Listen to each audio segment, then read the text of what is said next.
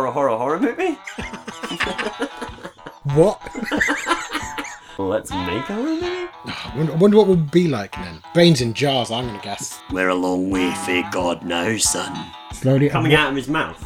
crawling out Yeah, of his that's mouth, fucking stretching cool. his skin. Nice. So he doesn't save them, the bridge goes down, people die, and he's like, oh well, job done. Clarence? Can we try take two again? Yeah. All I'm saying is maybe don't trust sentient hats to make life-changing decisions, but... Thanks for your correspondence, J-Top. Let's just crack in. Welcome to episode 4 of Let's Make a Horror Movie. This is a fortnightly podcast about horror and storytelling and fiction and... John, anything else it's about? Well, I mean, to be fair, this is episode 4 Redux. Oh, we'll get into that. we'll cover that. We'll get into that now. I mean, it's so the podcast is mainly storytelling in general, but with very much a horror slant.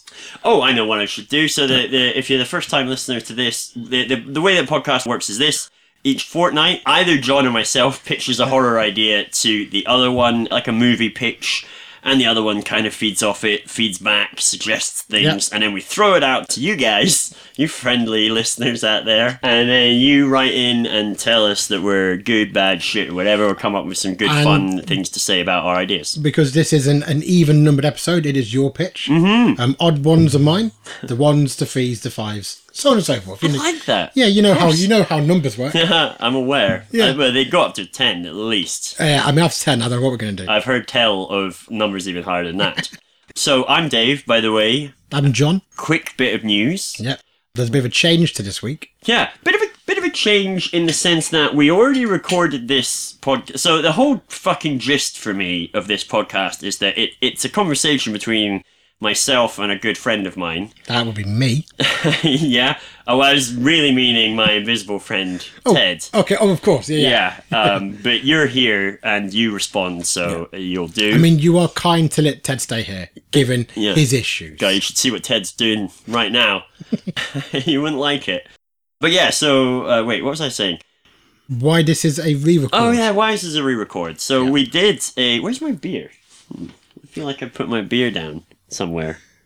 You just had It's like a bottle of beer. Oh, it's here. There you go. All gold. All this. I mean, that's gonna... So that is a huge red flag for how the rest of this episode's gonna go. John and I recorded this podcast last week, this particular episode. Yep. And oh my god, was it amazing. I mean... I'd say it was a real highlight of... It's a highlight of the noughties. I would say... Like a cultural touchstone. Yeah, I would say at the age I am, I'm 35. There is a point where there's my life up to that point, and there's my life now. Yeah. And I do feel it's different now. I mean, we covered a lot there. We spoke very eloquently about our lives and our feelings. So eloquently. I mean, there were tears. There was laughter. Words with a lot of syllables. Yeah, I mean, like, we answered all the big questions. Big questions answered, a lot of witty asides. And, look, long story short, your life is poorer for not having heard it. Yeah. But the reason that we're having to record it again is because I'm an idiot and somehow managed to screw up the audio. So what's happened is, obviously, my story John has already heard, which is blasphemy. Yeah, it changes the format. Changes the formats to the point where it's arguably beyond blasphemy. It's complete true heresy in its purest form. It's horrific. We did talk about me trying to fake sort of like surprise and incredulity, but I'm not a very good actor, so that wouldn't have worked. So, and we also talked about getting a special guest in. We did. Which I would love to have done. Sadly, the only people that I think would have been up for it and good guests, 2 criteria, all live miles away. Yep. And this is short notice. Yeah, I mean, in my case, live very far away, all have just had children. So it would be very difficult to get so many kind of green lights on that. That's it. God, they really are a millstone around your neck, aren't they, John? Terrible. Terrible. I mean, look, if you lived on a farm and they were cats, you'd be drowning them in a bucket. Yes. Yeah. Anyway, so here we are. So we're doing episode 4 again. This is it. Mm-hmm. It actually is going to be different, apart from the story is going to be the same. So you at home or on the train or wherever you are listening to this are going to have to play the part of John acting surprised. Yeah. We'll see how it goes. I mean, maybe because you had quite a lot of feedback during Yeah, the pitch. I did have a lot. So perhaps Yeah. that'll become more condensed and Yes. concise. Yeah, I mean, I might just sit in silence. That was not a criticism, by the way. Anyway, so look, I don't want to go on about it, but that's how we got where we are now. Mm-hmm. So welcome to Let's Make a Horror Movie. Please get in touch at letsmakeahorrormovie@gmail.com.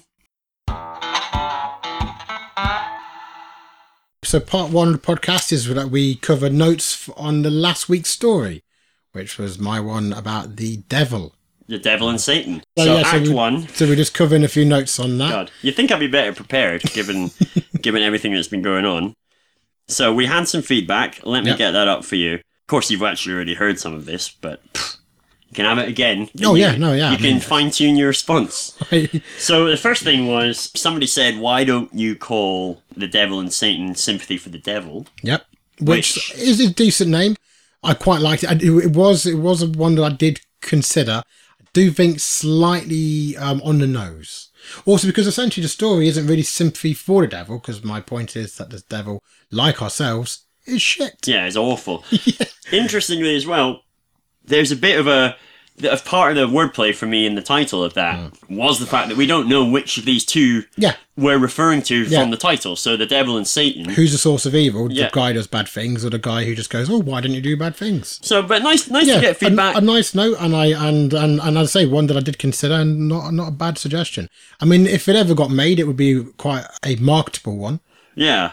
This is feedback from Alex. So she also says, didn't tell you this before, she said that our podcast is not just suitable for horror fans, could be Yep. fans of any types of fiction or storytelling. But she did put in brackets, though they should probably think that James Gunn's jokes weren't that bad. So, I mean, take that how you that's a wanna shot take it. across the bow. That is. Yeah, but I'll take that. Weren't that bad, that being italicized. So, I mean, does she's she not mean- saying that we're at the level of James Gunn's, like, Are fairly we crap talking jokes. James Gunn, like the scriptwriter for The Guardians, Guardians, yeah. or we're talking James Gunn early Twitter feed, which he got sacked for? Yeah, well, it's the same person, right? It's the same person. Yeah, I but think she's there's referencing- two very different tones. Yeah, she's referencing the Twitter feed jokes, I think. Oh, okay. Well, Yeah, that's. so- I mean, that really does cut. Yeah. It's, well, hey, look, it's tough love. Yeah. So, I'd like to think we haven't been quite so blatantly misogynist I would hope so. as he was, but hey, you Yeah. know, Hollywood forgave him pretty quickly. Yeah. So And Hollywood will come back to us. So based on, if we take the ratio of his crimes and unforgiveness period, Yeah. then we are already forgiven. Yeah. I think that's where we're at. So we're winning, basically. Yeah, It's- take that, Gun. I got some other info. She recommended a book for you. She says... The Lottery. That's right. She says, if John hasn't read Shirley Jackson's The Lottery, he must. So I'm guessing that is based on some of the shit that you said. I am working through her back catalogue, and I've not got to that yet. Shirley Jackson, Yeah, yeah. she's Well, incredible. I read the House on Haunted Hill. Is that the one? Yes, Yeah, the Haunting yeah. of Hill House. Haunting of Hill House, yeah. Because I feel like the House on Haunted Hill is something else entirely. That's the movie that was based on it with Liam Neeson. Which was not good. And it also Nah. has Owen Wilson? Wilson, yeah. It's not a recommended one, let's No. just say that. Oh, no, The I mean- book, though, is fucking great, and you'll rinse through it. And the TV series is an absolute pleasure. So according to our feedback, though, The Lottery. So John, not you, but John, who's fed back to previous episodes, Mm-hmm. fed back on episode 3, with the suggestion that you call it Beelzebub in the Alps. Yep. And I think that we discussed in the now notoriously lost, previously recorded episode the 4. famous Lost episode. Yeah, that he also suggested Song for the Children be called Harpies in Birmingham. Yes. So he's definitely got a thing and place Yes. kind of structure. Yeah. A noun and a location. Very much kind of like whose line is it anyway set up. Give me a person and a place. Beelzebub in the Alps. So I've got some feedback. Mine's a bit less backhanded. than the ones you've read out. Mine starts off with the line, episode 3 is brilliant, like genuinely makes me laugh out loud. Dave's reincarnation from Cleopatra to your plug for a band you were struggling to pronounce were brilliant. It's not my fault that I like bands that have dumb names, but that's fine. You need to get on iTunes like a fine wine, you're ready to put your prices up. Ooh. Like I said before, an intro or something called sound and music between the acts to really separate them would put you in the big leagues. The chemistry is gold. So, Oh, I mean, I don't know if we're sweet. going to leave this in. Isn't he sweet? It is. That was somebody called Michael, who's a very kind man. Thanks, Michael. Yes, I think that's caught us all up. I think that's caught us all up. Yeah, that's feedback for The Devil and Satan. So Act 2 because the podcast is split into 3 acts. You called it a first part earlier on. I didn't want to correct you. No, fair. You're kind not to. It was in my head the whole time. So yeah, Act 2 of this podcast is the cultural highlights for us at least, over the last couple of weeks. Because we are very much cultural magpies. Oh, yeah. Yeah, we're always picking around, looking for the shiny stuff. Yeah, but we find it in weird places. Yes. Yeah. I mean, to that point, I'm very much enjoying a band right now called Rotting Christ, who are very fun and Greek. And I believe you've only just discovered that they were Greek. I mean, I listened to their songs for quite a while and thought, oh, Christ, it's very good black metal, weird lyrics. And it was all in Greek, because it is all literally all Greek to me. And they're good. It does sort of imply that if you came across other metal or screamo or whatever, that the lyrics really aren't doing a huge amount of the lifting. No, they're not. With bands like Rotten Christ and the bands from last week, who I'm not going to try and climb that mountain again for saying their name, but it's very much about the atmosphere. They're an atmosphere building, very much hot. If you like horror, you'll like this kind of stuff. It's all very doom. I mean, Rotten Christ is a great name. Yeah. For sure. Interesting thing about this, that the lead singer of Megadeth, who's a born again Christian, he refused to share the bill with them, and they got kicked off a festival because of it. Yeah, I mean, I feel like I'm probably on Rotten Christ's side on that one. I agree, because it's like, mate, like, if you are going to be in metal, you're going to see a little bit of the occult, a little bit of satanic Your name's stuff. fucking Megadeth. It does seem a bit like having your cake and eat it. I mean, to be fair, I do think a lot of bands are in support of Rotting Christ. Cliff Richard, to name one. Yeah, classic. Yeah, good old Cliff. He's always coming out and standing up for acts like that. He is. Yeah. He really is. He's a real advocate. Really telling the critics where to stick it. Yeah, he is. Foul-mouthed Cliff. A broad-minded man. Certainly forgives very quickly. Also, on the music plugs, just to finish off the music plugs, I've been enjoying a band that I have a personal connection to, because there's some close friends in the band, called The Sharrow. They've got a new single out on Spotify and Bandcamp, I think it is. Bandcamp, nice. An EP on there. The new single's called All or Nothing. I think we might play it at the end of this We'll podcast. try and put... Did you get permission to play it? Yes, I've got permission to play it. And they're all... You heard it here, folks. If there's a lawsuit that comes of this, you heard John... I'll see you in court. give the affirmative. And just for sake of clarity, how are we spelling their name? Sharrow. There you go. And the only reason I say that is because another bit of feedback that I didn't bother reading out, conveniently, is that in, I think, 2 episodes already, I've mentioned the fairly mammoth series of books called The Horus Heresy that I'm reading. Yeah. And a listener said that it took them ages to work out that that's what I was saying, and they thought it was called the Horus Heresy, as in W-H-O-R. Very, very different set of books. Yeah, so for sake of clarity, it was the Horus Heresy, like Horus the god, H-O-R-U-S. Yes, and the Horus Heresy is a book that you're writing right now, I'm led to believe. Yet to be published. So children's books, mostly picture books. Yeah. I'm going for the under 5s. Yeah. I mean, my son loves them. There's a colouring in variant that I'm doing. It comes with a few red pens. You should see him run around the house going, horse. It's lovely. Warms the cockles of your heart, mate. That's it, man. It's all about the money, really. So, tell 10 to tell 10, as they say. Right. Anyway, so... Oh, well, hang on. I interrupted. Yeah. Come on, you go. Oh, no, it was my last... Oh, yeah, my last one was a book that... This is where the lost episode is actually lesser than this episode. Because there's a book that I was about to read, because I'm going on holiday soon, so it's a real classic beach read. And it's about the Donner Party. I don't know if anyone's out there is familiar with them. Other people who travelled across America for a new start, for a new future, and ended up eating a lot of each other. It's where the name Doner Kebab comes from. Yes, they really did make Doner of each other.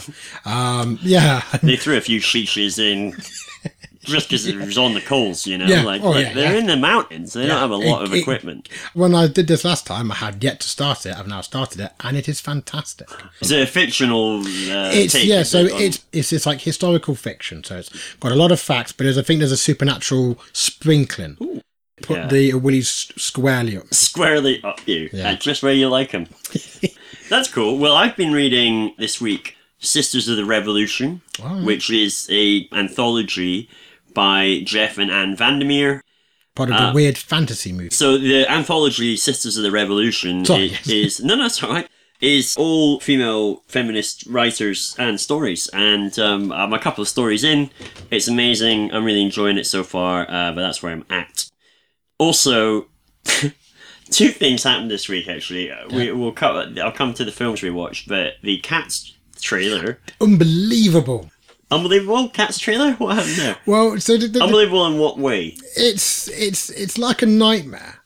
I mean, this has all going to be covered in the press at large. I showed my daughter, who is 7, and she laughed hysterically like her sanity had slipped from her grip. Amazing. She instantly just lost her mind. Genuinely, she just laughed manically. Did she start muttering a prayer or maybe a mantra? Just laughed, and we tried to talk to her and go, "What are you laughing at?" She just laughed. Do you know what I'm kind of picturing? A sort of full page Joker picture. It was very much like when Jack Nicholson sees his face in the mirror.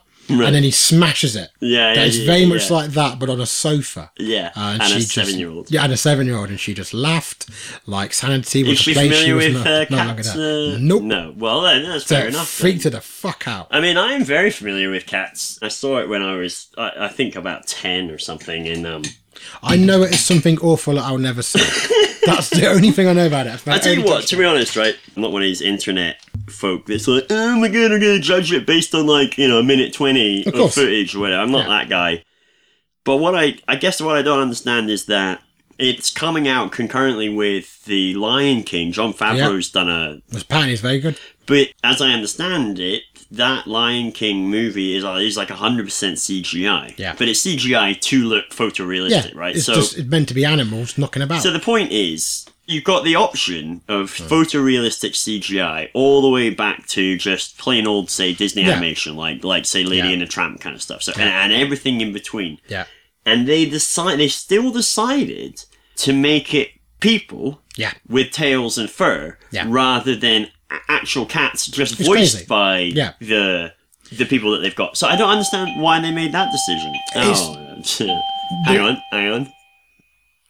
So I don't understand why they made that decision. The thing that freaks me out is because if you see it, there would have been a point during the animation sort of conversations between the producers, directors and everything else when somebody asked, should we give these cats tits? And then somebody, I didn't know they have got tits. I would refer to them as breasts, listeners, just in case you're listening. But crack on, John. I mean, it's not cracks. No. Women have breasts, cats have tits. Oh, I see. Okay. We know this. You could say teats, I guess, but I guess you don't mean teats. You mean breasts. They've got tits. Yeah, tits. Sure.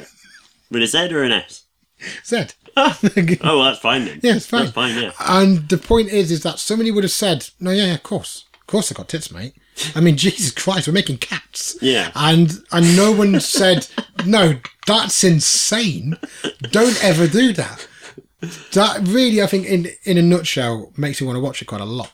Yeah. Because if somebody with that loose a grasp on normality is behind this, what else is in there? They only mention it because the internet's blown up about it, and I watched it and thought it was interesting. It's the strange thing. Just an interesting choice. Because if it was me, I'm thinking my first go-to choice would have been like, hey, have you seen Aristocats? Let's try something like that, but like more photoreal CGI. It's really Island of Dr. Moreau. But no, they fucking the trailer is like the Island of Dr. Moreau. Yeah. Like it really is. If you see, imagine you're human and you walked into that lot, you'd be like, "The fuck is going on? Is that one got breasts?" Caliber, Scottish movie. Yeah. Netflix. A real natural segue. You know what? Yeah, I'll start that again. So in the intervening period between the last episode and this one, we've had 2 horror movie nights. 2 cracking movies. The first one of which was a Brazilian movie on Shudder. Yep. The streaming horror service. Yeah, which is pretty good. Yeah, it's amazing. Really pleased with it. What was it called? The Night Shifter. The Night Shifter. Yeah. Basic premise. We won't get into it too much because it's got a lot of twists and turns.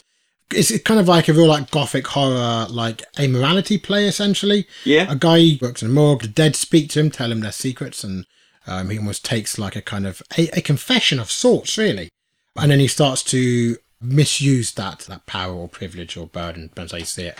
And then it kind of goes from there and gets fucking good. Dark. Yeah. Very dark. It was actually a brilliant movie. I thought it was fantastic. Way better than I was expecting it to be. But actually, it's more of a single decision. that sets off the bad stuff that happens in the movie, and that thus makes it a horror film. Yeah. And similarly, the other film we watched it has almost exactly that same trigger, Yeah. Which is a film called Caliber, presumably like Gun Caliber. Yes, I think it was, yeah. So we're like, I would say in Caliber, one interesting difference is that there is, again, a real turning point in the movie, but they confound a bad choice with a series of increasingly bad choices. well, yeah, don't want to spoil it because it's on Netflix, so hopefully most people can see it. But it is genuinely a wonderful film, an incredibly strong horror film in terms of the suspense and the tension is masterful throughout. Frankly. And it's made by your kinsman. It's made by my kinsman. Scottish through and through. It's very good. Yeah, Scottish as Iron Brew, mate. Yeah, it really is. It's not just one of those films where it could be anywhere, but it just happens to be in Scotland. It's Scottish in the way that it tells a story. And one thing that I think we mentioned when we watched it, which I don't think is in any way a spoiler, it doesn't go the path of like, oh God, these people who don't live near us are fucking weirdos. There's more to it. Yeah. It isn't just like foreigners are strange. Even if they're Scottish. It's set in rural Scotland. Yeah. And what you're driving at is that it doesn't try and paint the rural people as oddballs or weirdos, like is quite often does happen in horror movies. Yeah. Wherever something is set, the more rural somebody is, the more weird everybody is, sort of thing. I found it made, I don't know about yourself. It doesn't do any of that. Yeah. And it made you watch it with expectations, that it never went the way you wanted it to. Well, not wanted to, sorry. The way that you thought it was going to, it always went somewhere better. I genuinely had a knot in my stomach from about 10 minutes in, and it went all the way through until a very decisive moment where it finally let up. But my God, that kind of level of tension and suspense is, for me, very rare. I would also say, on the sort of horror fan recommendations, Night Shifter is very much a horror fan's one. I think it would be very hard for a non-horror fan to get a lot out of Night Shifter. So, yeah, nice. I mean, we're Brazilian, Scottish, we had a nice mix in the last fortnight. Going all over the place. And I think that pretty much takes us to the end of our third act of cultural highlights and end of Act 2, beginning of the third act. Oh God, yeah.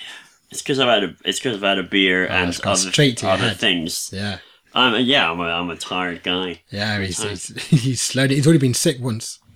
Yeah, the feather, like in ancient Rome. I got a bucket, a feather, so I can keep going. Yeah, Ted comes in with a fresh bucket. You can't see Ted.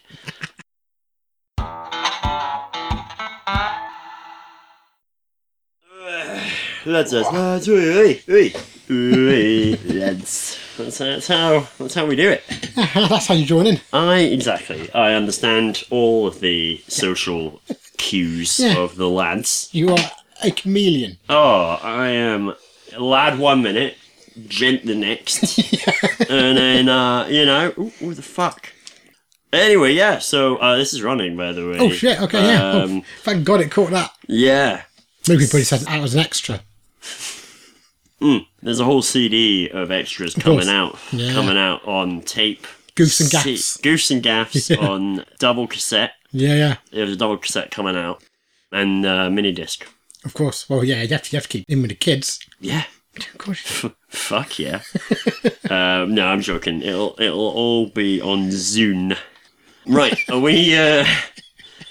Welcome to Act 3 of Let's Make a Horror Movie's 4th episode. Yep. John and I have just had a bit of a dinner break. We have. Just thought, fuck it. Yeah. We did this episode before. It was as we've already, clarified, it was perfect. Yeah. It was one of those things that in these dark times, it's hard to find things that make you want to keep going. And I felt, I don't know about yourself, the 2 hours we spent on last episode, it gave me a lift when I needed it. Do you know what? I sort of felt like, in a way, perhaps what happened was what needed to happen. Because it was like, I just felt that God wouldn't allow it. At the end of the day, because it challenged his divinity in a sense. It was almost too human. It was too human and yet too divine. Yeah. Wasn't it? I mean, it was like it was walking between both worlds. And it really was.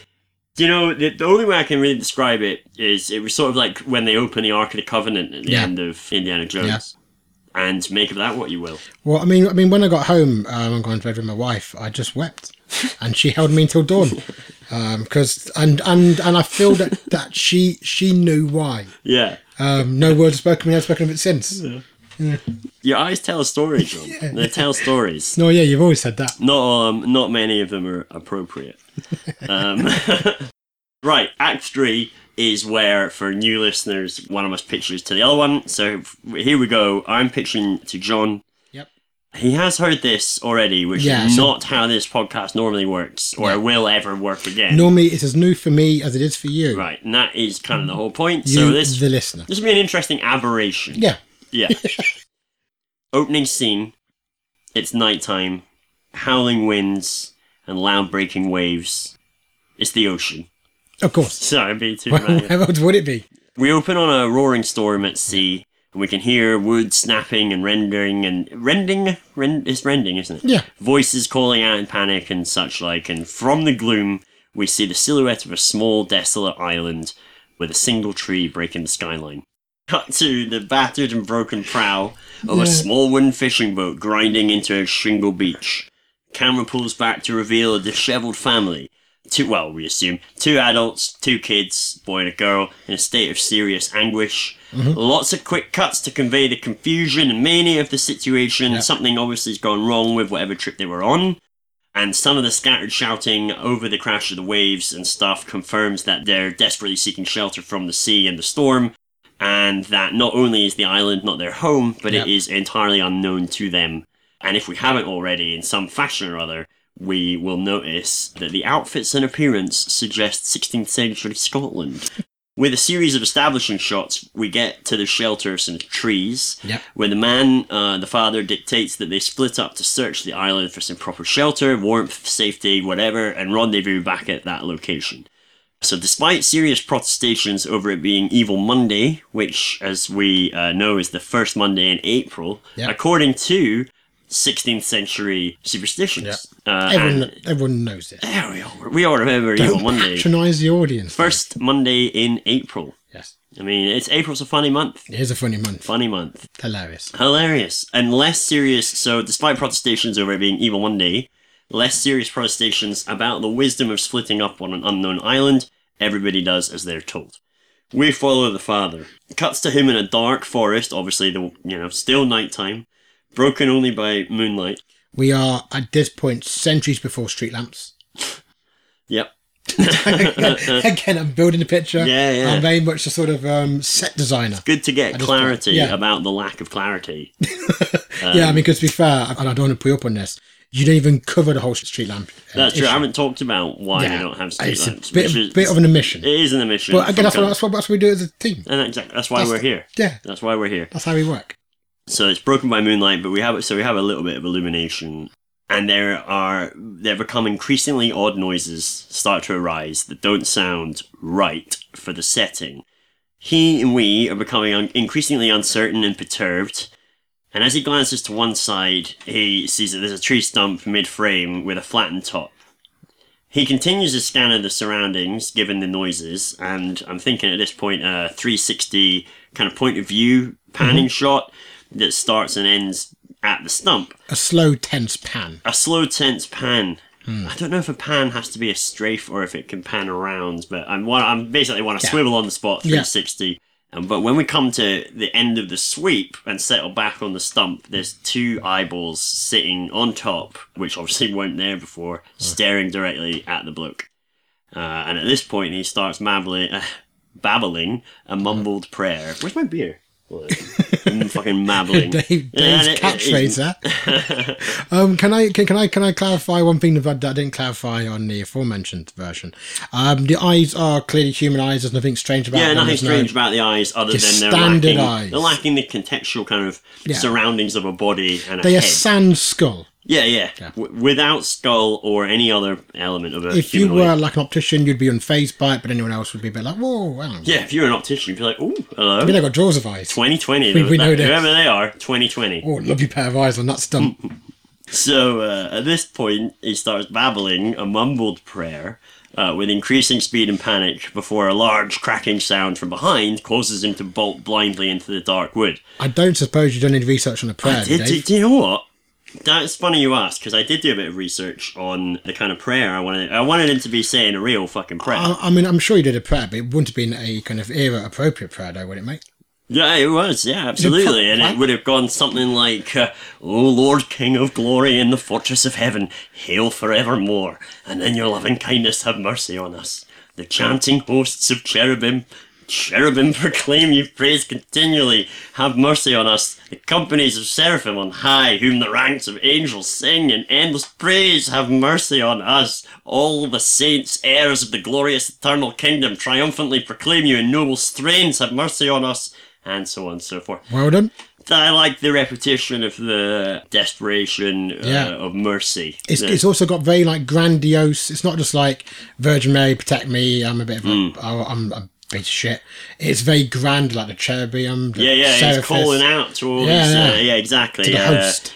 Kings of glory, cherubim, seraphim. I mean, you know, the guy, angels. He's calling in the top brass. He's name checking. Yeah. He's really going for it. I mean, the glorious eternal kingdom.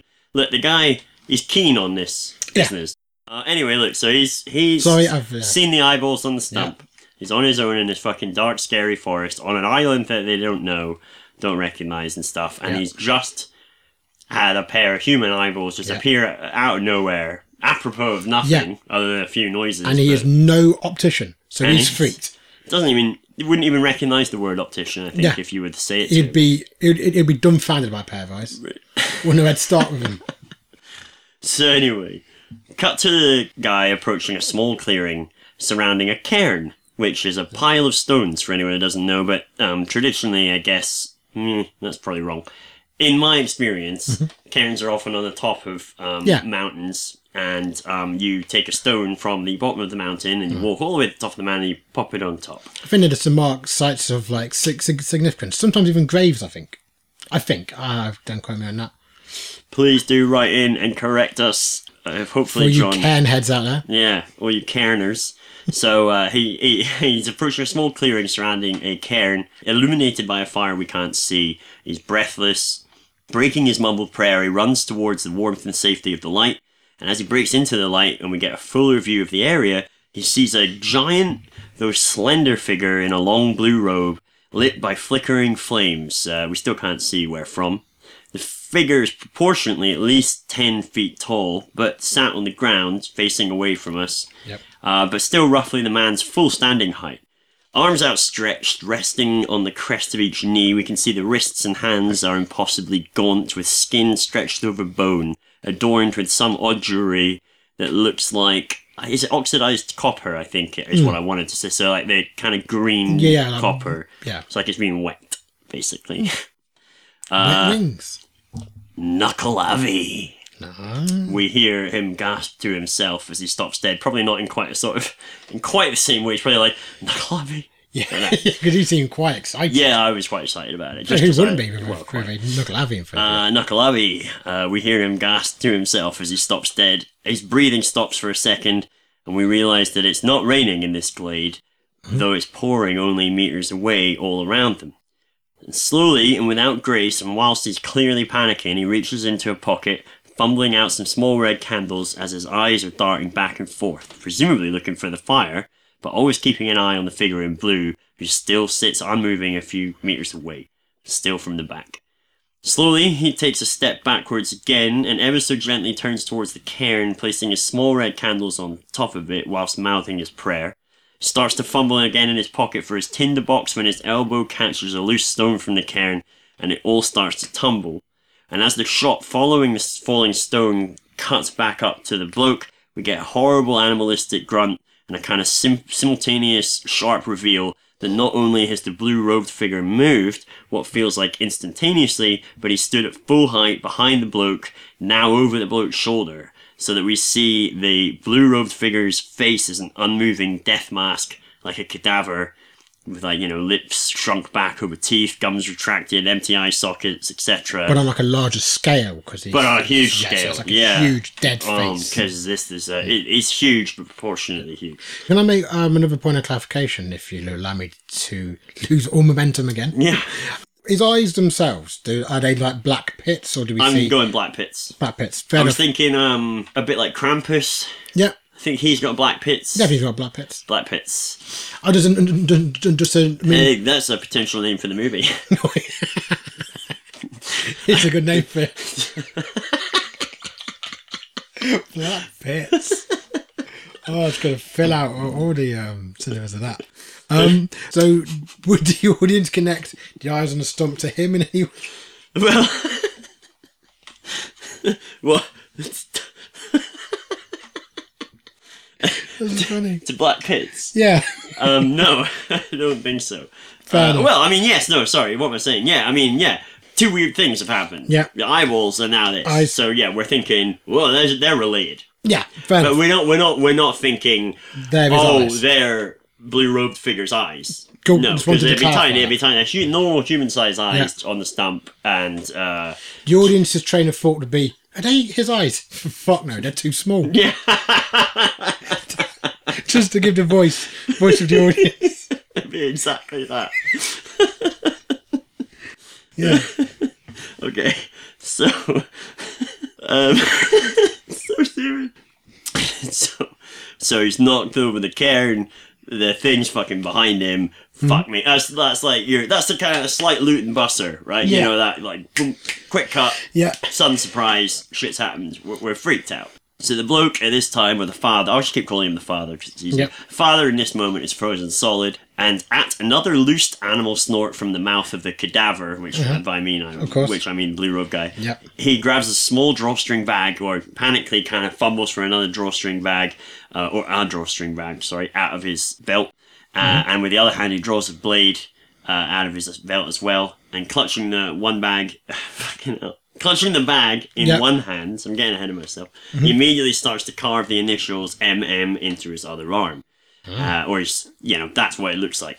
As he's doing so, the huge cadaverous hands close in around the man's chin Yep. as the firelight just dies completely. We see it lifting his head up and pulling him entirely bodily off the ground with ease.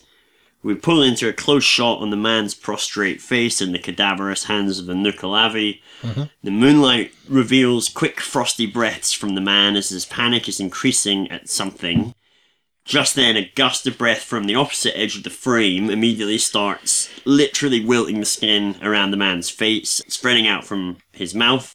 And the Nukkalavi's giant face comes into the frame as it bellows something that sounds like, "You hunger." Now, this isn't the end of the scene, but I should probably just say that a Nukkalavi is a Scottish water demon, basically. And also, again, I think on the previous recording, just to sort of clear for the non-Scottish listeners, would this be like a known element to Scottish folk, or is it kind of like off the weeds in terms of? Look, I'm Scottish as a deep fried iron brew Yeah, bar. I mean, like you are shortbread Dave. We all know. Not actually a huge fan of shortbread. Oh, really? It's the only biscuit Cess. I like. It's the only biscuit Really? I like. Yeah, It's just like yeah. no chocolate on it. I mean, I'm not saying that it needs chocolate to be a great biscuit, Marks but I'm and- just, the Marks just and throwing out Spencer's- some things that you could have. The Marks and Spencer's short salted caramel ones, Okay, unbelievable. that's a different kettle of fish. In It- Scotland, you risk being flayed for. Oh, I mean, I wouldn't even be allowed in the country, even if they catch the whiff of my breath. You can go up to Hadrian's Wall and just have a peek over the other side. Still England on the other side, but gives you an idea. Yeah. Get a sense. Get a sense of the place. So, I mean, my point being, if you went to like a Scottish high school, No, And they wouldn't they know would what the be like- Nukkalavi is. So the Nukkalavi is like an Orcadian, specifically Orcadian, so the islands of Orkney. they'd be like, fuck off, you English pansy with your Marks and Spencer shortbread. We don't know what you're talking about. Yeah. Yeah, I basically. mean, they might say that anyway. Yeah. They may not. You never know. Depends where you go. Remind me at the end, and I'll give you some descriptions, some yes. contemporaneous descriptions of the Nukkalavi. So, just to recap on the massive tangent, he's picked up the guy. He's basically breathed into his face as the fire's guttered out, and we're just left in this kind of cool moonlit shot, Yeah. close up of his face. Nukkalavi's breathed into it, and it's all like the skin's all kind of peeling and wilting. Before that beat ends, we cut away from that to his children and his wife from the boat. The sun is just it's coming through a part of the forest. It's dark and horrible weather. Blah blah blah blah. It's still middle of the night. Not a lot of time has passed since we arrived on the island. And he comes across his mum and sister, who have already bumped into each other since earlier, and they immediately we sort of cut to them at the sound of a horrific scream, which we, the audience, know is the Yeah. father getting his face wilted, Yeah. basically, by this fucking water demon. And the daughter is like, we should not linger here. It's not bad. Yeah, it's not very, bad. very good. We shouldn't linger here. And the mother's like, but your father. And the daughter's again like, she's like, but it's Evil Monday. And they have basically a bit of a, I know not what I've written. I know not from where this island came, and neither do you, and neither does father. Something is rancid. And then her mother cuts her off, remonstrating over blasphemy and such. Evil course. Monday, I mean, Yeah. ultimately they're still Christian at this point. Yeah, oh, very much so. Anyway, so through the rain, we hear something crashing through the trees, getting closer. We should return to the boat. You know what? I shouldn't do it. That's like a really shit accent. You put a for- fair bit of sauce on Oh, the yeah, I last don't know one. why I did that because it's crap. So I'm just gonna read it and then someone can do it better. I mean, to be fair, up to that point, you were smashing it, man. I don't know about that. Right, we should return to the boat. The daughter begins as the sun moves off towards the darkness of the forest, calling, "Father, we're over here." You know what? I'm gonna stop doing the voices because I'm doing like kind of Scottish Muppets and. It reminded me Scuppets. a little bit of Maggie Smith and Harry Potter films. not I very appropriate. much envision this film a bit like The Clumps with Maggie Smith. She just plays all the roles. Yeah. Maggie Smith does it all, yeah. So anyway, she's basically, the daughter's like, we should get the fuck out of here and return to the boat. The son starts walking off into the darkness towards the crashing noises because from his point of view, nothing bad's happening. Like, they don't know, like, daughter's just got the willies because it's just a bit creepy. I mean, do you and it is thinking- Evil Monday. Yeah, but you're thinking like the dad might be hurt, might be injured, or he might just need some help. Basically, she wants to get back to the rendezvous and it's Hmm. like, let's fuck off. And the kid's like, I'm just going to go and see dad. So obviously we feel start again to get uncomfortable because there's a kind of pregnant pause between Hmm. the son kind of calling out to his dad and a complete lack of any kind of response. So the daughter's like, let's get the fuck out of here, and the son walking over to the darkness. A moment later, the flash of a huge distended arm literally swipes off one of the boy's arms, swinging his whole body around on the spot with momentum. Blood spraying everywhere, and as the boy starts to react with kind of even sobs of pure incomprehension. There you go. Give that a bit of Very good. something too fast for us to see from behind, because at this point he's facing us now. Yeah. We're getting POV from daughter mother. Yeah, Something from behind just runs him groin to head in one swift motion. yeah. The last frame of this shot is a beat where we see the body just gently shift in its two halves. Like if you put your two hands together, like in prayer, and then just shifted them Yeah. by like an inch. That's kind of what the two halves of his body are doing. So it's not like too visually grotesque, but it is definitively horrible. And the voice, and the audience knows that he's done. Yeah, yeah. So you're like, He and won't you're done, walk and this off. not only is he done, but he's done in like a what the fuck just Yeah. did that kind of Yeah, way. yeah. Like what Leave the him, hell can he's do already- that? Yeah, it's Yeah, not like do just that. a bloke with a machete can one cut Yeah, you or something. or he's like stubbed his toe. This is a severe. He ain't Yeah, coming you didn't back get from that this. from falling on a fence. So he's into. See his body go, just ever so slightly shift, so which is pretty grim. And then, so we cut to the daughter pulling the mother into a panicked run. I think last time, again, sorry to jump in. I think last time I mentioned it'd be nice to hear like a kind of like a very awful kind of splashing sound. Oh, you did? So you don't see it, Yeah. but you get the impression that that sliding motion continued as the camera left. Yeah, him. yeah, yeah. And- Thud, thud, or like a Splash. splash, thud, thud. Yeah, yeah. Someone's just An dropped some SPT, casserole. an STT, a splash thud. Of course, thud, yeah, exactly, Classic. yes. Yeah. Don't even need to say Yeah. that. It's just an So acronym. use Will it do. kind of Everyone like, will know what we mean. Hollywood parlance. Yeah, exactly. So then we get a quick series of quick cut shots between the mother and the daughter and something in the darkness behind them, all running, all dodging between trees. We don't really see anything in the darkness behind them, but we Yeah. do that thing where we show the shot as Yeah. if there's something that we're supposed to be seeing. Yes. But there isn't. I mean, it's Yeah. just enough to imply that there's something coming too. Yeah. So anyway, we're all fucking running. And then that's kind of frenetic Yeah. and loud, noisy and scary. And then we cut to a kind of almost silent, because we're so high in the sky, but still wind and rain and stuff, bird's eye view shot of the shore of the island, and we see the forest and the seashore at night. And we see the mother and the daughter break the tree line from above Nice. and make for the boat on the shingle beach. Cut back to a close shot of the daughter and the mother pushing it out. Some scrappy panic dialogue about what's happened and where's father. Because, the rendezvous Yeah. was technically on the edge of the forest, but they just fucking Yeah. booked it.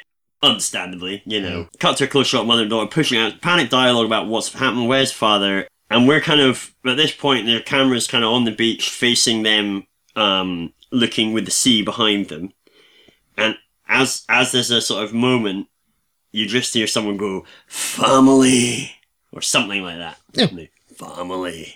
Yeah, nice. Don't know, something like that. I'm not wedded to the family idea, but you'll see. We could be anything, but we'll see. So as both turn, and so do we, the camera kind of switches around its view, so we're now facing back to the shore. Standing about 20 foot away is the father from before, and it's difficult to see too much detail in the moonlight alone, but we can see what is presumably blood dripping from his hands, and from an arm and hands that are tied to his waist. Yeah. Which can only really be his son's. There's probably maybe something to give it away, like, I don't know, maybe his son. I just realised something that I didn't get the first time round. Well, go for it. That it was the father, not the monster thing, that got the son. I didn't pick up on that the first time. I don't know why. It doesn't actually have to be, but... But no, it makes more sense that it is. Good. Yeah. Great. Very cool. It's got his son's, arm tied to his waist, and it's dripping blood, so that's quite grim. Not your normal father kind of behaviour. No, but there was a superstition that if you had somebody's right hand, it was, you carried it with you, and it was good for your health, or staved off bad health, something like that. So I thought, let's include that, why not? Yeah, I like There's a bunch of that shit in here, not, a lot of mythology and superstition. Anyway. So there's a bit of back and forth dialogue between the mother and the daughter, which ends with the daughter getting in the boat, whilst massively distraught, obviously, at what the fuck is going on, and the fracturing wife, because, her son's just been killed in front of her and stuff, she doesn't know what's going on, and then the dad, her husband's turned up, and he's got his son's arm from fucking waist, and so she's, screaming at him, and just, losing it a bit, but she's also still helping the daughter out, pushing the boat, so she finally sets the boat off on the water, and as she does so, grabs a blade from it, savvy. She turns, and we're Luton bust again. He's right there and slams his hand round her throat. We get a close-up on her as she spits, "You're no Sonny Bean." Before, and again, not in a kind of man's voice like that, but she says, "You're no Sonny Bean," before driving her blade into his stomach. Nice hardcore driving blade, nice big fishing blade. There'll be a name for a proper, maybe a pike, maybe the end of a pike or something. Whatever is appropriate for the 1500s. Anyway, cut to daughter's point of view from the boat. She's, a few feet offshore now. It's not far away, but a little bit away. And so we're getting a shot from her point of view as we see, at this point, so Sonny's still holding his wife up by the neck, even though she's driving a huge blade into his stomach. Yeah. And we see his head go back and his mouth open wide, and some sort of gust blows from his gaping maw, stripping off the mother's hair, the top part of her clothing and stuff.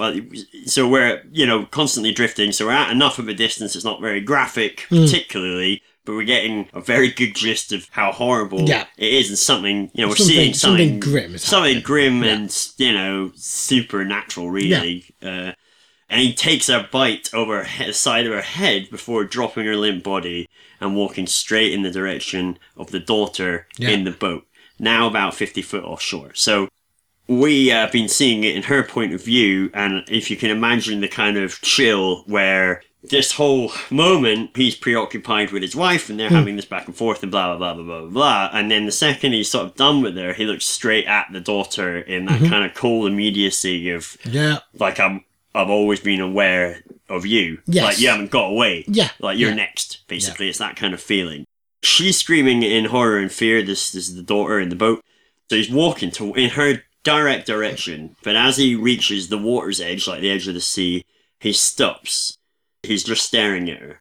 And she kind of manages to pull herself together, stop screaming, but it's sort of heaving sob, kind of trying to just manage her feelings on this, given how messed up it all is. Gets herself a little bit together in a moment, and then we see him grin, and then his eyes start to glow a kind of low, dull red.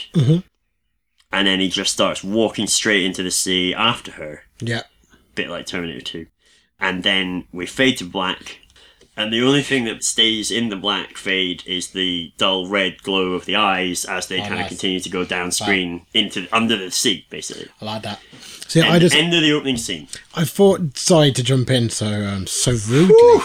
Yeah, it's an amazing, incredible opening scene. Wow. Too Kind. Would there be any legs in ending? I think the end you've got with the red eyes in the black is brilliant. Well, maybe this is a shit idea then, but you could maybe have the tree stump with an extra set of eyes on it. So is that the father's eyes? Maybe is there any legs in that? Or is that Wait. The tree stump from earlier. Yeah. You want it.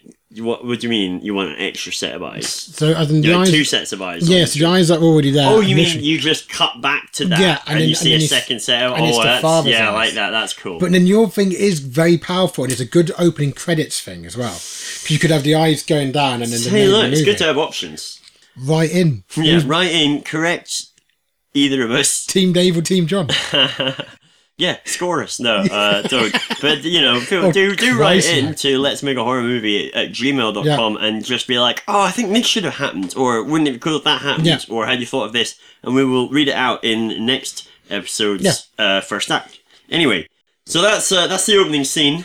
The rest of Act 1, then, opens with a scene in a local tavern with a man taking some food. Yeah, I'm taking some food. I'm taking a wee bit of food in the local tavern. You're really going to and, stretch Maggie Smith for this one. There's no Maggie here. So there's a load of exposition in That this. was sinister as fuck. Aye, there's no Maggie here, Spud. But this is where she's meant to be. I'm meeting her at 9. She's not coming. Why are you wearing her dress?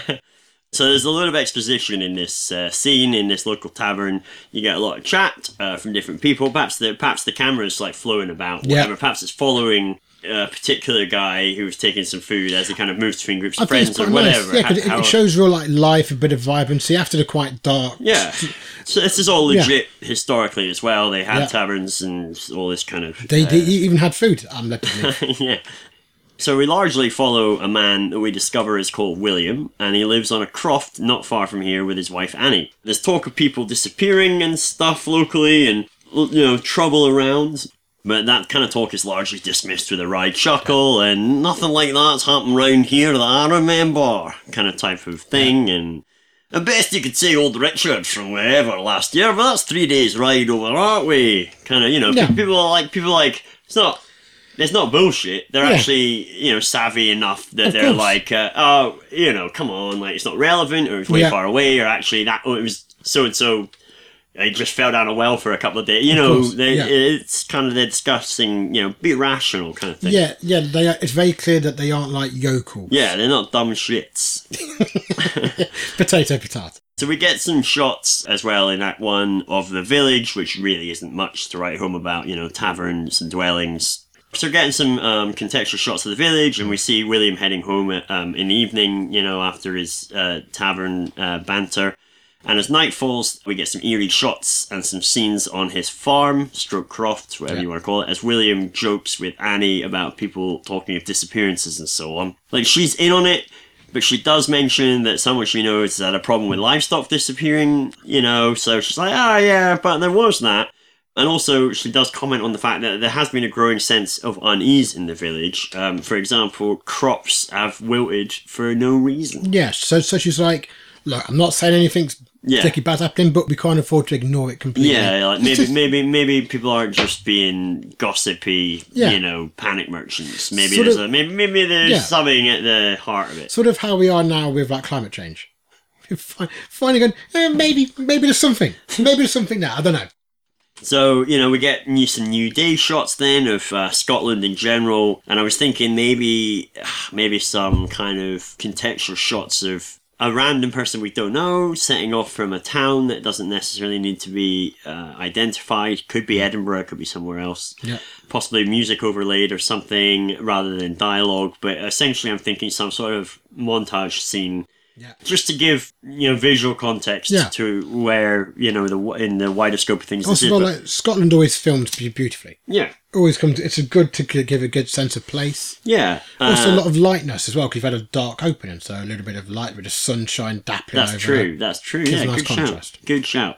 So yeah, so we're following some unknown guy from some unknown town, but we know it's in Scotland and stuff, and we're just following him along. We happen to come back to him a few times within the sort of montage of Scotland, and then all of a sudden it's dusk, and we cut back to a shot of this unknown guy leaving a tavern at night time, and kind of turning down a scary looking road on his horse, overhung with tree canopy, restricting the moonlight, so just patches, and cue a horror scene with a group of horrific people falling upon this fella, a bunch of scary shit going on. So I'm not going in, because I'm not writing out the scene like I did in the opening.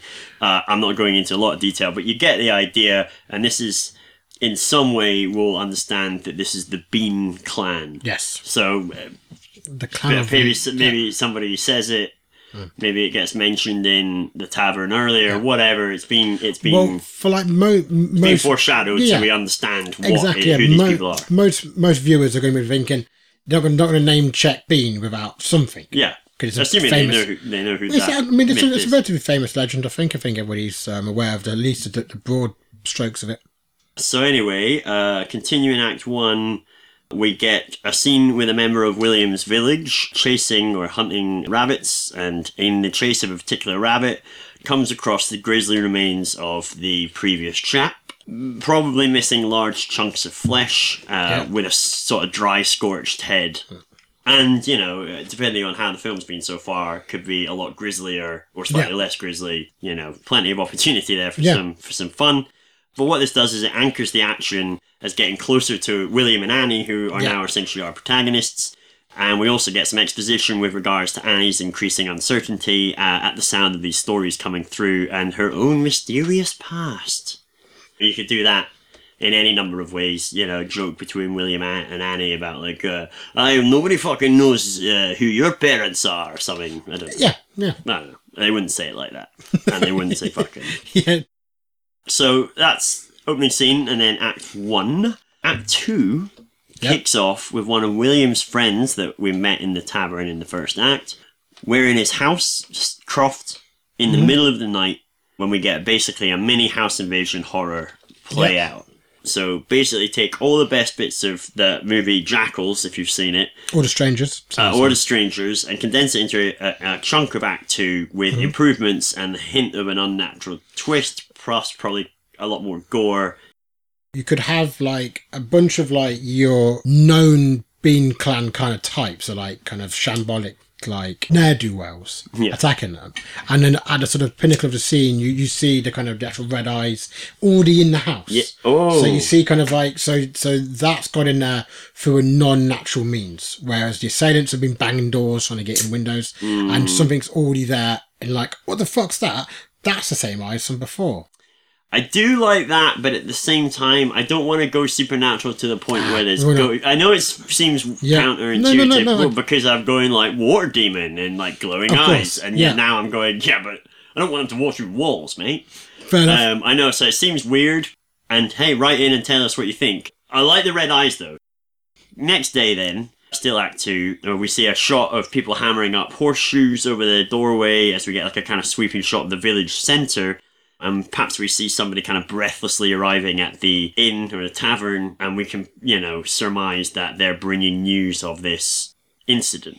Yeah, it's almost like crash into the door. Something's happened up at Old Thingy's farm. That kind of... I was going to say Old MacDonald. It could have been Old MacDonald. It could very easily be. Something's happened up at Old MacDonald's farm. Place all tore up. Like that kind of... that kind of thing, but in 16th century Scottish. We then get scenes with William and Annie and other crofters and villagers and stuff conversing on this, what's happened. Stories are coming in thick and fast. Shit's gone down, and they ride out to this place. We get a grisly scene of kind of destruction and evidence of a lot of fighting, bloodshed and stuff, but no bodies, not a single body anywhere, but lots of bloody clothes in a pile. And I think maybe if you want to be extra grim, we can have a scene where someone's going through the pile of clothes and figures. Basically, he's picking out like individual arms and legs of stuff, realizing that they were obviously chopped, of course, whilst the inhabitant was still wearing clothes. So they've been like stripped and taken somewhere, possibly in bits. So it's all quite grim, but a lot of it is implicit rather than explicit, and so it's kind of you making it freaky for yourself. Annie, who had to be very forceful to come along, being in the 1500s and men being men, finds a lone skull, still with some flesh on it, but all cooked, quote unquote, and with a bite missing. So we're starting to recognise the signs from the opening scene. Someone else discovers 2 perfect eyeballs. Oh. A tracker arrives back on horseback. He thinks he knows where the culprits went. Yeah. Cue some scenes around hysterical reactions from the villagers, discussions, all kinds of calls of like witchcraft and blasphemy I think last time we discussed maybe like a B story revolving around a priest, because they probably would have kind of like a preacher or priest in a part of the community. Maybe he's trying to be the voice of reason. Yes, you're right, we did, and that was a great addition. So yeah, there's a priest there trying to lend an air of, don't worry, this all makes sense, and it's fine. Yeah. God will protect us. Of course, that's what he does. It's fine. Act 2 basically ends with Annie has got her suspicions. Yeah. She's been the sort of more logical one thus far, with her kind of tempering of William's ridiculing of the stories, and she seems a bit streetwise, Really? which for want of a better term. Act 3 then, we're on the road with William and some of his villager pals, heading towards the coast. This is contextualized in the scene, dialogue, whatever. Heading towards the coastline, the sea. That is, it's been a day's ride, and dusk is falling. The trail's cold, so they're camping in spite of the foreign surroundings and the creeping suspicion that we're not alone, or that we're being watched. That kind of however you want to do it. Well, I mean, these are all people who work the land, and a lot of them are hunters, quite capable. Aye. If they feel something's not quite right, you have to they know their shit. Yeah, If true. we were like in a normal wood, like, guys, these woods are haunted, we would know shit all about it. Yeah. But if they say this is not a normal wood, mate, you'd be like, explain. You know what you're talking about. So the tread, where were we? Their headers was the coastline, right? Oh yeah, and so they set camp and shit, and there's a feeling of them not being alone. Whether or not they've got that, I don't know, but we, the audience, certainly getting that impression. Maybe have a few shots of them being watched. Oh yeah, you could do that. A few like POV shots on the woods. However you want to do it. William and a couple of his village pals set off to scout further whilst the camp's being set up. We're following them. We find a rocky path down towards the sea. So we're properly on the coast now. And en route, they discover some really grisly-looking bits and pieces until they get to what we see is a child stumbling in the darkness all by itself, like really stumbling. And as they're calling to it, it's not really responding. As they get closer to it, they can see it's covered in lashed and bloody rags. And as they get closer again, it just drops down dead in front of them, and they can see the entire back of his head is caved in. So it's like this kid had been trying to escape from somewhere. Yeah. In spite of its injuries, had been on kind of autopilot until the lights. It's already dead. The lights just finally went out. Yeah, grim. Yeah, really, really grim and affecting, I think. One thing that if I do say so myself. When they get closer to the area of stuff happening, it's quite grim. And there's lots of stuff strewn around. I think. Are we talking like scary monuments, or are we talking just like dropped meats? Well, or is it dropped meats. Yeah, is it a bag of mince. Just some chops by the sand. Is it purposely scary, or is it just a kind of abattoir? If someone's making it, it'd be up to them, because it kind of depends how grim stuff's been to this point. So after that kid falls, and we see that he was kind of already dead, and the shock of that, we cut back to the encampment where it's bloody slaughter from the Bean clan attacking the camp, lots of quick cuts, etc., all very frenetic and fast. And when William and the other two make it back to the camp, they get there to find nothing but blood and ruins, the only body being one of the clan, the Bean clan, that Annie is pulling an axe out of. Blood slicking her face. She's turned up here, and she's here to kick ass. The remainder of the act is the four of them, so Annie, William, and the two other people. Maybe the priest? Priests, yes, because I wanted to have... Thanks for reminding me, because I actually wanted to have a line where he says something like, we're a long way fae God now, son. like that. Some real kind of real chilling, pretentious. like, Yeah. fuck. Because we were saying about how at some point he just removes his dog collar, or and drops again, his beads or something. whatever the equivalent is for the time. I don't know if I didn't research But that. if he'd bit, spent the whole movie being like, no, trust in God, trust Yeah. in the authority, and he gets there and he's like, aye, no, this is you shit. can't fucking, he's not going to help here. Like, Yeah. I ken what's going on. Yeah, And we're a long way for fucking God now. You know, it's like that kind of thing, and you're just like, shit. In this case, the guy's gone, do you know what? I'm the authority on this, and we're fucking, we are out of the box here. So the four of them basically start heading back into the Bean lair, encountering all kinds of yucky shit. Fighting their way through, rescuing those who they can. Most in the end are slaughtered by the Bean clan as both sides kind of kill each other, whittling down to the remaining few. And as they're cannibals, you can imagine that this is quite a visually arresting third act. They're also inbred and shit, whether or not you want to touch on that in the film. Hey, it's up to you. I think it'd be a hard thing to touch onto without being upsettingly grim. I mean, it's already going to be grim I because mean, of the cannibal stuff. You're going to have to, and it's not the sort of thing I'd condone, seek some kind of rutting. No, I mean, but you aren't going to, you can't visually show incest in any way. No, that's true, actually. You can't, not unless people are wearing, like, hi, I'm related to so-and-so. Like name hey, I'm tags. so-and-so, related to them, yeah. But, I mean, I don't know when the name tag first came in. I think it may, 1800s. 17 or 1800s, I think. So, I mean, again, it's factually not going to work. Yeah. Also, in the last act, the third act, it turns out then that Sony's wife, so Sony Bean was the father who, with the glowing red eyes, who started the Bean clan, who are all cannibals and killers and so on that we've been seeing throughout the movie. His wife, at the beginning, he burned her face, bit her head, but we dropped her limp to the ground. We thought she was dead. She's still alive. She's actually a kind of witch, I guess. However you want to... You don't really have to touch on that if you want to, because she's going to look grim as fuck already, because she had her face kind of dry, hot, melted. Yeah. So cooked flesh, missing face chunk, the whole shebang. Agnes is her name. So Agnes and Sony Bean have been leading a clan of horrific cannibal killers, and the movie culminates in Annie, who turns out to be their daughter from the opening scene many years earlier, is able to kill them both and survive, and I've written no one else does from the party that went in. So I'm having Annie as the only survivor, but I know when I told you this story in the last episode, you suggested maybe you wanted William to come back through as well. See, I mean, yeah, because I like the idea of maybe having a kid and one of them coming back to him. Annie's story so would they come have a full kid circle. and one survives, or they don't have a kid and both survive. Is that kind of how you feel about it? No, I think if they don't have a kid, anything really, give them both die. I can't have them both die. 'Cause Yeah. this is a thing for me, at least, in horror movies. Like, it's grim. I do like the old grim one. Like, I love Pet Sematary, the original, and that, no, it doesn't end well. Put it that way. No, it doesn't. Without spoiling it for anyone who isn't aware of it.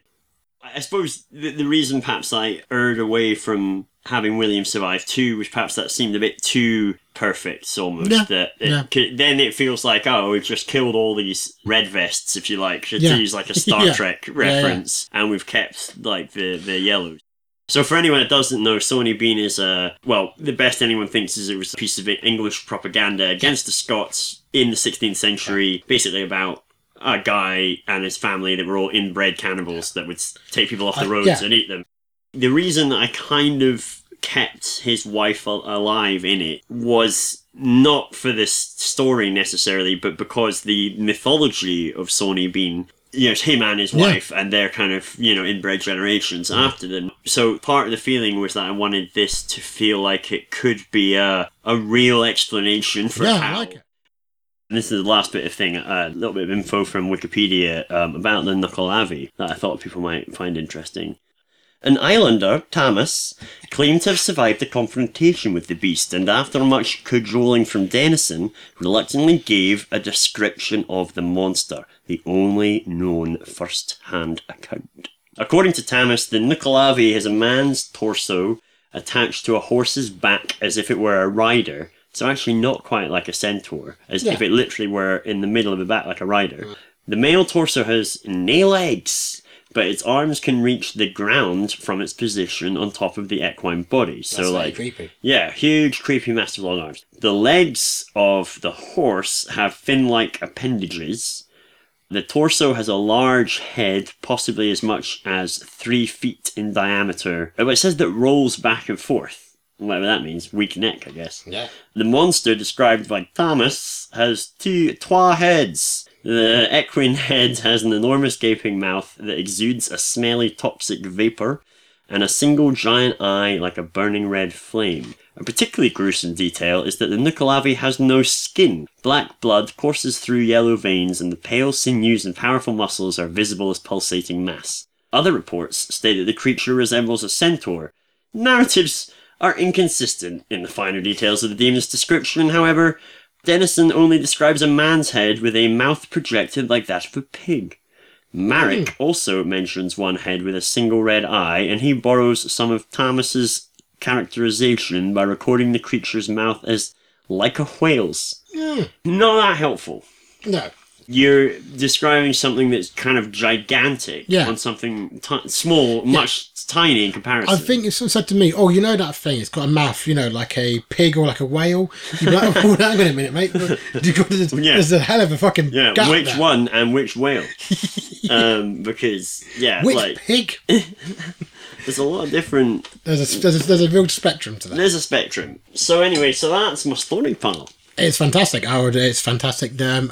It's as good the second time round as it was the first. It really was. You're too kind.